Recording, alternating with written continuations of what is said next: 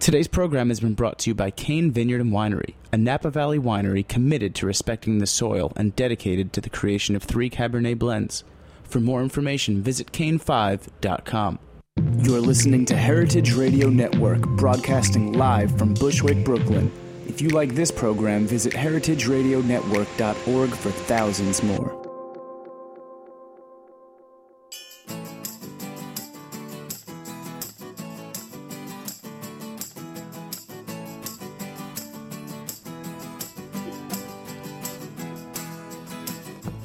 Good morning. You're listening to In the Drink on heritageradionetwork.org. I'm your host, Joe Campanelli, and today we have a very special guest who's phoning in from Carlton. Where are you? You're in France right now? I'm in a train station in Valence right now. So Carlton McCoy runs the beverage program over at the Little Nell in Aspen, Colorado, Master Sommelier, and now calling in from France. It's actually 2 out of our last 3 shows have been call-ins. We had Shelley Lindgren calling in from Italy, and now I get to talk to you in France. Welcome. Oh, wow. Welcome to In the Drink. It's very exciting to have you here. Thank you. Thanks for having me. It's pretty exciting. The last thing I thought I'd be doing in a train station right now, but... So I definitely want to ask you about your experience with the with your high school and with the CCAP program. Yes. Tell us a little about what that was like and how that kind of set you up for a career in the food industry. Well, I was very fortunate to find CCAP. The high school that I went to was to be very honest, a very dangerous place to be. And it's not a common place for master sommeliers or anyone prominent in our industry to sort of be sourced from. I found CCAP when I was in high school as sort of a more focused culinary arts program while you were in high school, which is really nice.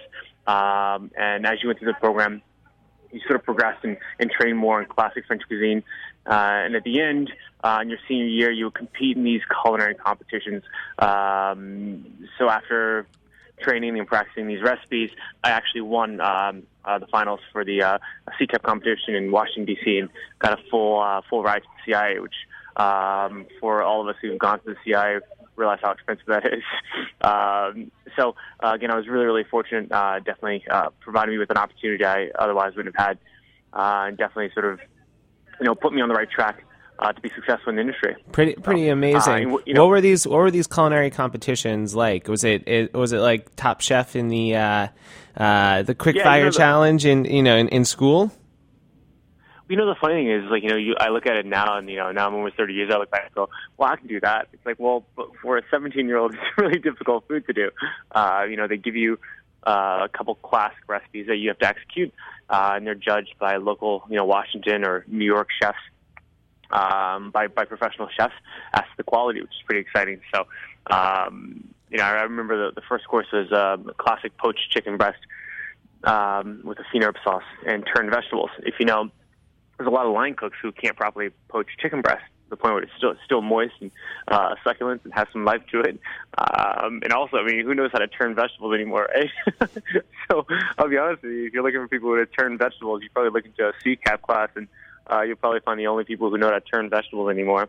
And the dessert was classic crepes with pastry cream and classic chocolate sauce. Again, with, these days, if you watch enough Food Network, you can sort of figure a lot of that out. But for a 17-year-old kid 10 years ago, it was really, really difficult. Okay, so you are at the Little Nell up in Aspen at something like 8,000 feet above sea level. Super high altitude.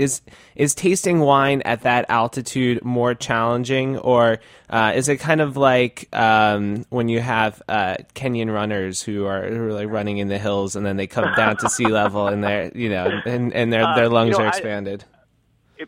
People ask me, I'll be honest, I think the largest contributing factor is just a level of calm. I think, blind tasting wine, if you're nervous, your senses are numb. So I think you go into the mountains, things are calm, it's quiet, you're a little more focused. So people tend to do a lot better at elevation.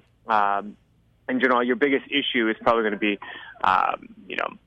just how dry it is. So it's really funny. You go around to the Master Sommelier exam and everyone's, spraying, like you need nasal sprays and things like that. Just overthinking things is pretty funny to watch, but there's not much of a difference, to be honest with you. All right, so speaking of the Master Sommelier exam, congratulations! You are a Master Sommelier. Pretty impressive. Thank you. Accomplishment. Thank you. Extremely impressive accomplishment, I should say. We've had a few Master Sommeliers on the show. We've had a few of the people from the movie Somm on the show. Yeah. Some of them who have worked in Colorado. Did you find that your experience? Have you seen Somm? I imagine you have. Yeah, they're all my friends. It's really funny to watch them in a movie. Did you find that your experience was similar to what they went through?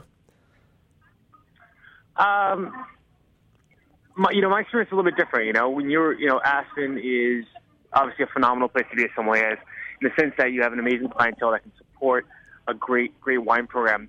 But probably the biggest difference is we don't have as big of a community as you all have in New York, or you have in San Francisco. So a lot of it is me sitting at Jay Fletcher's table practicing blind tasting. It's not, the late night. When I was in Washington, D.C., we would have these blind tastings and have, 20 guys blind tasting until 2 o'clock in the morning. Well, I didn't have that in Aspen. So a lot of it is sort of, me pushing myself. I work with Salvatore Sicario, who's the chief restaurant officer at USHE, was at the Nalden, and, just sort of training with him. Training with Jay Fletcher, Shaba Ovej, our maitre d', who's going for his master's as well. We had 3 guys in town. So a very different type of community, not as intense, but definitely very, very focused, a phenomenal, really humble group, but, a lot of successes in the group. Yeah. And so you're one of only 2 African-American Master Sommeliers. Is that's correct, huh? Yeah. Wow, that's amazing. Do you find that the group of African American sommeliers is growing? Is this what is the wine community like? Well, you got to understand it's wine is luxurious item, so is as quickly as minorities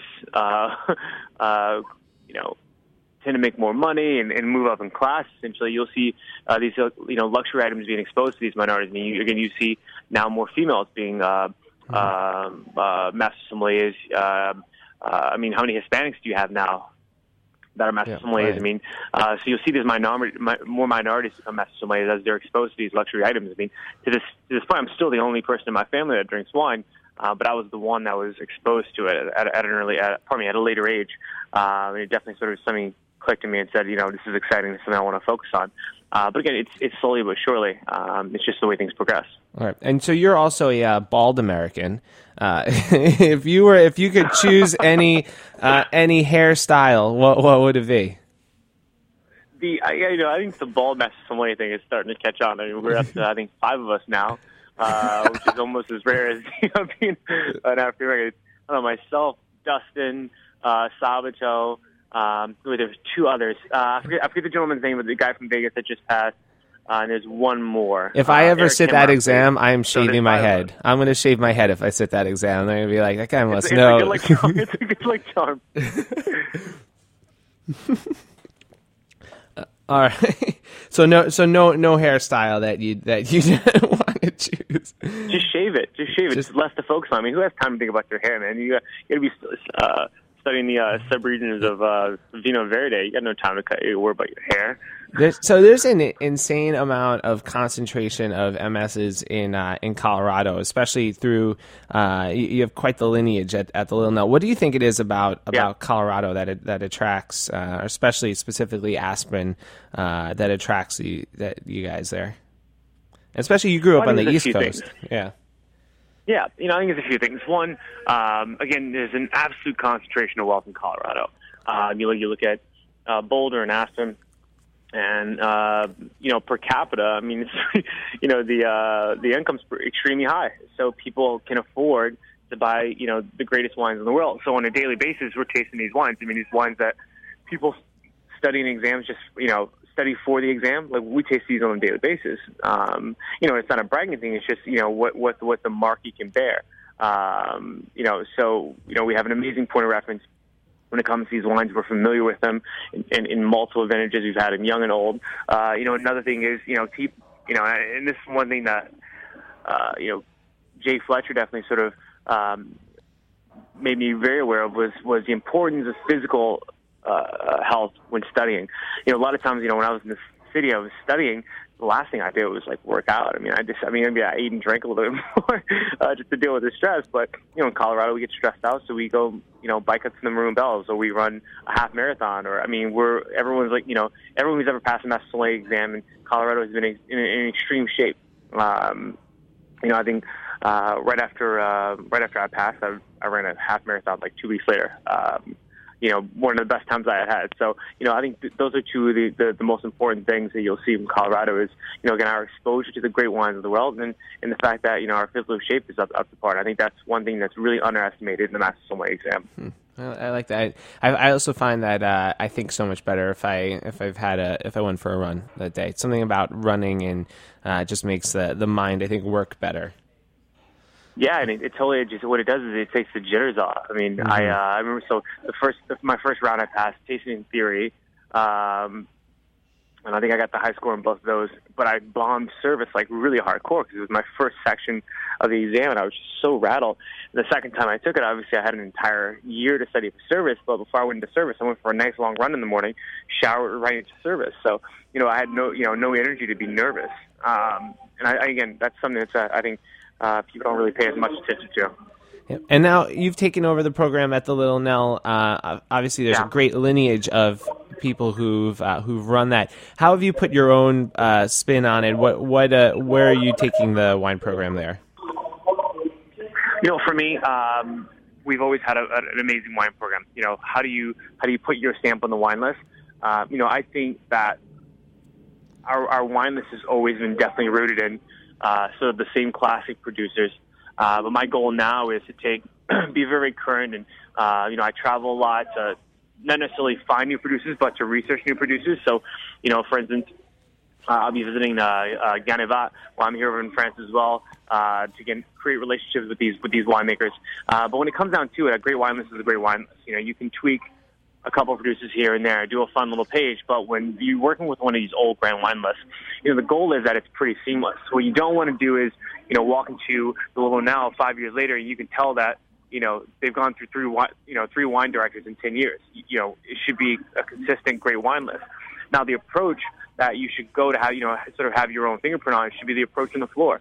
And for me, I have a much more jovial approach. I'm 29 years old. We're really fortunate to pass the Master Sommelier exam when I was 28.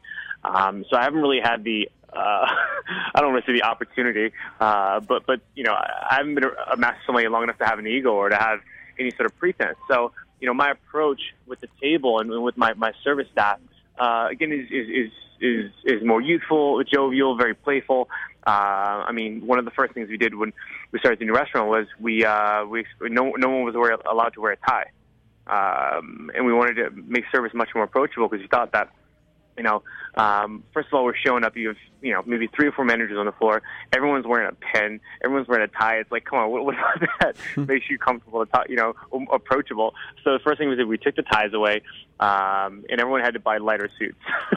But again, you just want to be more approachable and have it be fun. I think the title of Master Sommelier, in and of itself is sort of an aggressive thing, right? It's like Master Sommelier, right? It's very it's like a monarchy or something. It's like, it's not a very approachable title. So, what can we do on our side at the Nell to sort of dispel these rumors that it's sort of an uptight place, this 5-star, 5-diamond hotel with a grand award. So that's probably my biggest focus is how to make things a little more approachable and more fun. Well, it's a great place. I obviously I haven't been since you've taken over there, but I'm super excited to check it out. Can you do me a favor? Come out for food and wine. You have an amazing time. If they're inviting me, I will be there for food and wine. When you go over to Ganevat, if you could just pick up a couple of 6-packs of the Janvu for me, we could use some. I think we're allowed to buy about 6 bottles of that a year, and well, I'll try to ship some over. Yeah, please send some over. We'll take it. Who else are you visiting? What else are you doing on this trip? So I'm actually waiting for Raja Par at the train station right now. His flight was delayed for about 2 hours. When he arrives, we're headed up to Aymon today, so we've got a very long appointment with Aymon. And then tomorrow, we're doing Gamay, Ogier, and Chave. And then after that, we're doing Clouseau Roche. I forget the other two appointments. Some other two guys that Raj set up for us. Nice. So you're visiting a lot of great classic producers here. Who's someone you mentioned that you like to try to find new producers? Who's a new producer that you're very excited who about? I've never visited was Clouseau Roche. Mm-hmm. So I'm really excited about that actually. So then six days in Burgundy with another friend.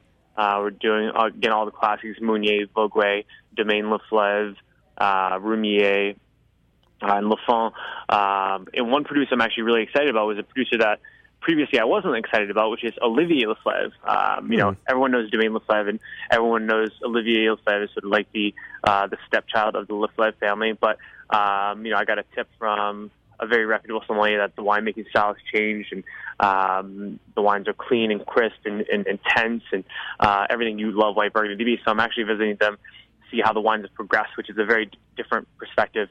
Instead of going for the sure thing, it's like, well, let's give them another shot. So I'm really excited to try those wines again and see how they've progressed and changed their winemaking style.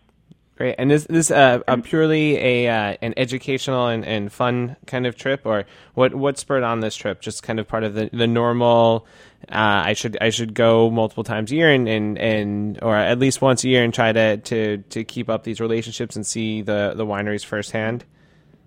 Yeah, and I also want to get some good road biking in. So oh, nice. Get some good running in. So those are definitely my focuses. Actually, hopefully this time I'm planning on visiting the Monastery of Père Chartreuse, which would be my first visit. It's really exciting. So are you guys kind of in between seasons at the Nell right now? Is it? I imagine that the winter is big, but the summer is big too, right? Yeah, so this is the what they call the mud season. So we've got about 3 weeks where we close the hotel and everyone is forced to take vacation. I know it sounds miserable, and I usually I'm the first one out of Dodge. So again, Rhone Valley, we've got Burgundy, just a couple of days on the coast in Spain that has nothing to do with wine, and then we're headed back for the James Beard Awards in New York. So all right, that's that doesn't sound like it sucks. No, life. You got to live sometime, right? You got to hit us up while you're in New York. By the way, we'd love to have you in and drink some wine together. I will. We'll be drinking with Dustin and Will and the guys at Love and Madison for the Derby party, and then trying to sober up on the 4th for the James Beard on the 5th. Wow! And you guys have some nominations in the James Beard Awards? Yeah, so we got nominated for the first time ever. We got nominated for Most Outstanding Wine Program. Wow! Congratulations! That's huge. Yeah, thank you.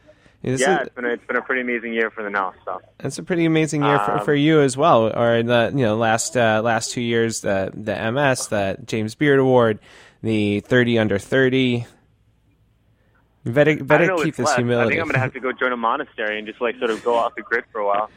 What's left? Are there any other professional goals that you have left?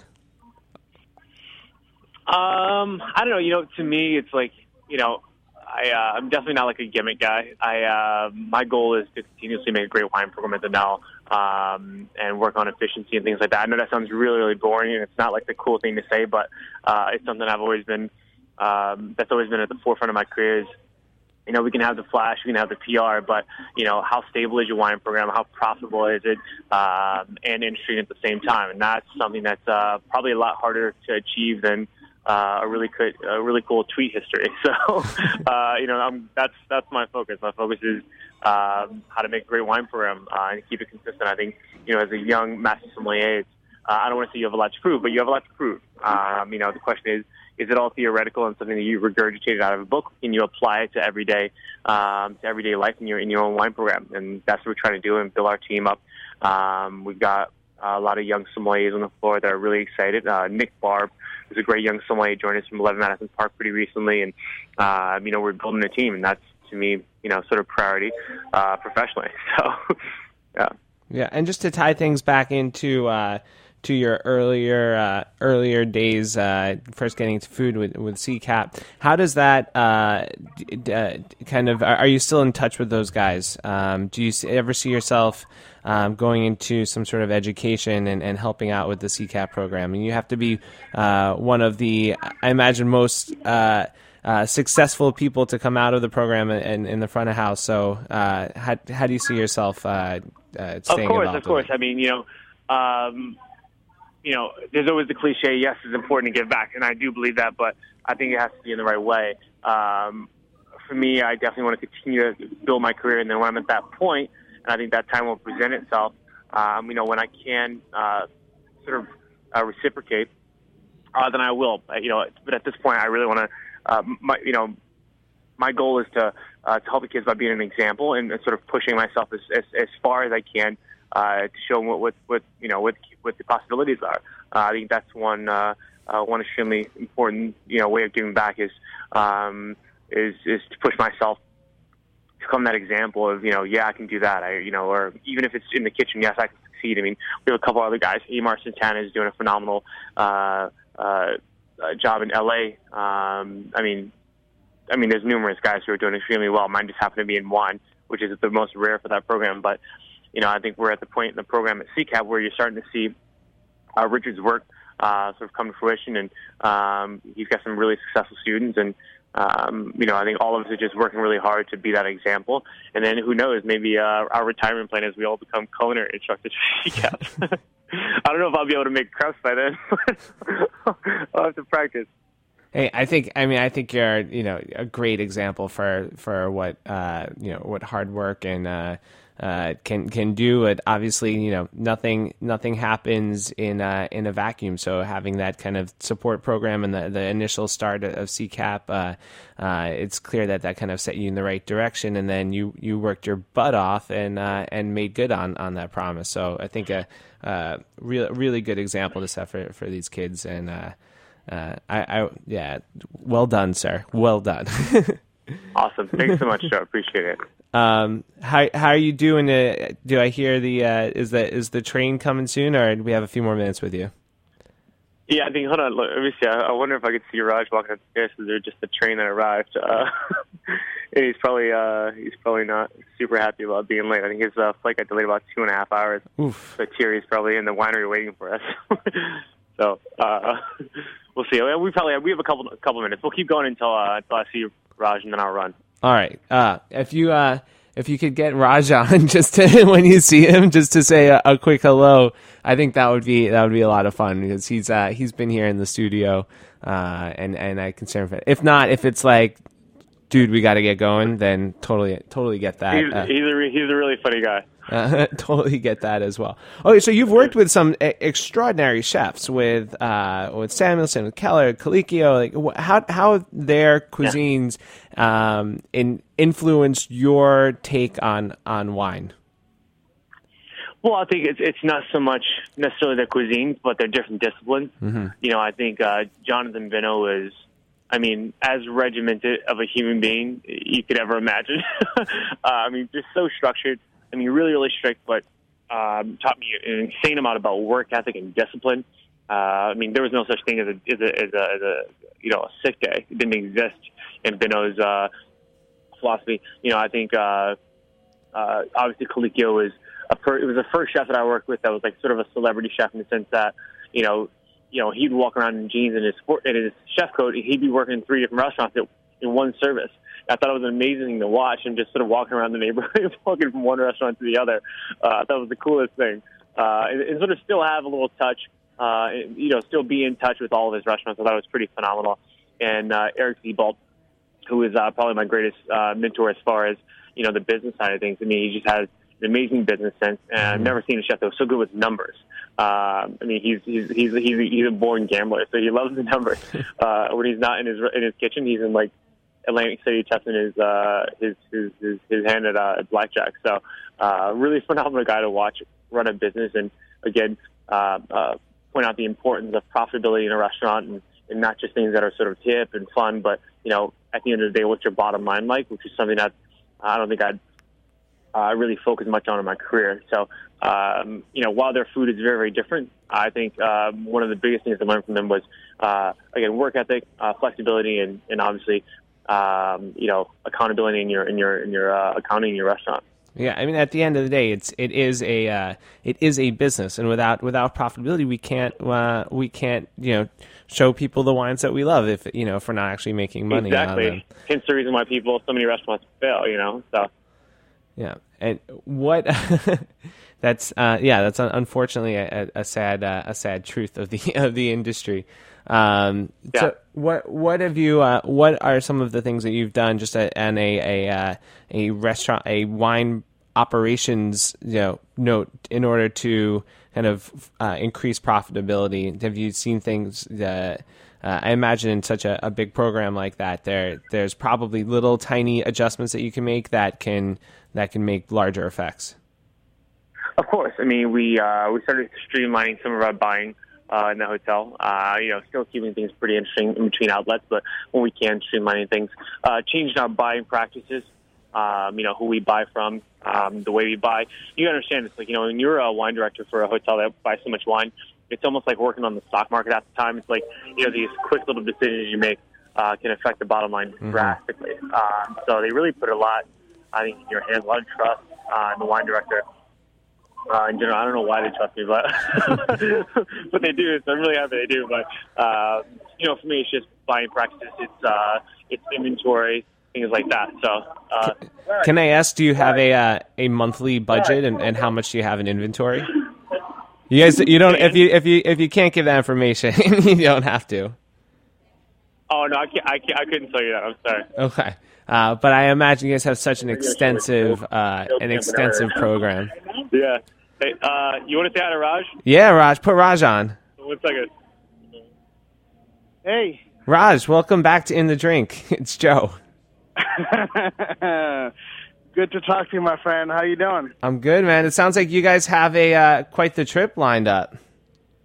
Oh yeah, we are about to rush and go see Titi Alamon right now, and on and on from there.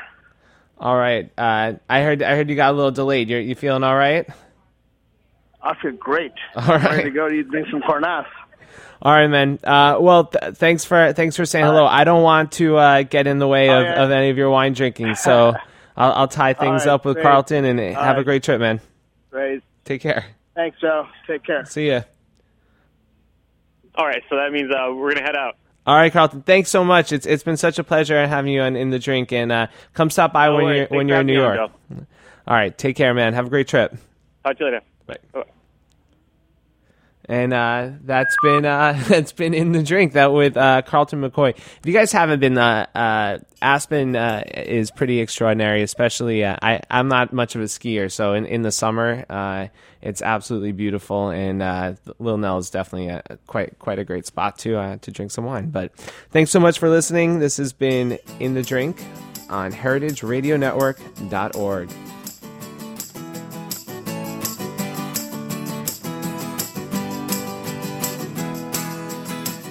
Thanks for listening to this program on HeritageRadioNetwork.org.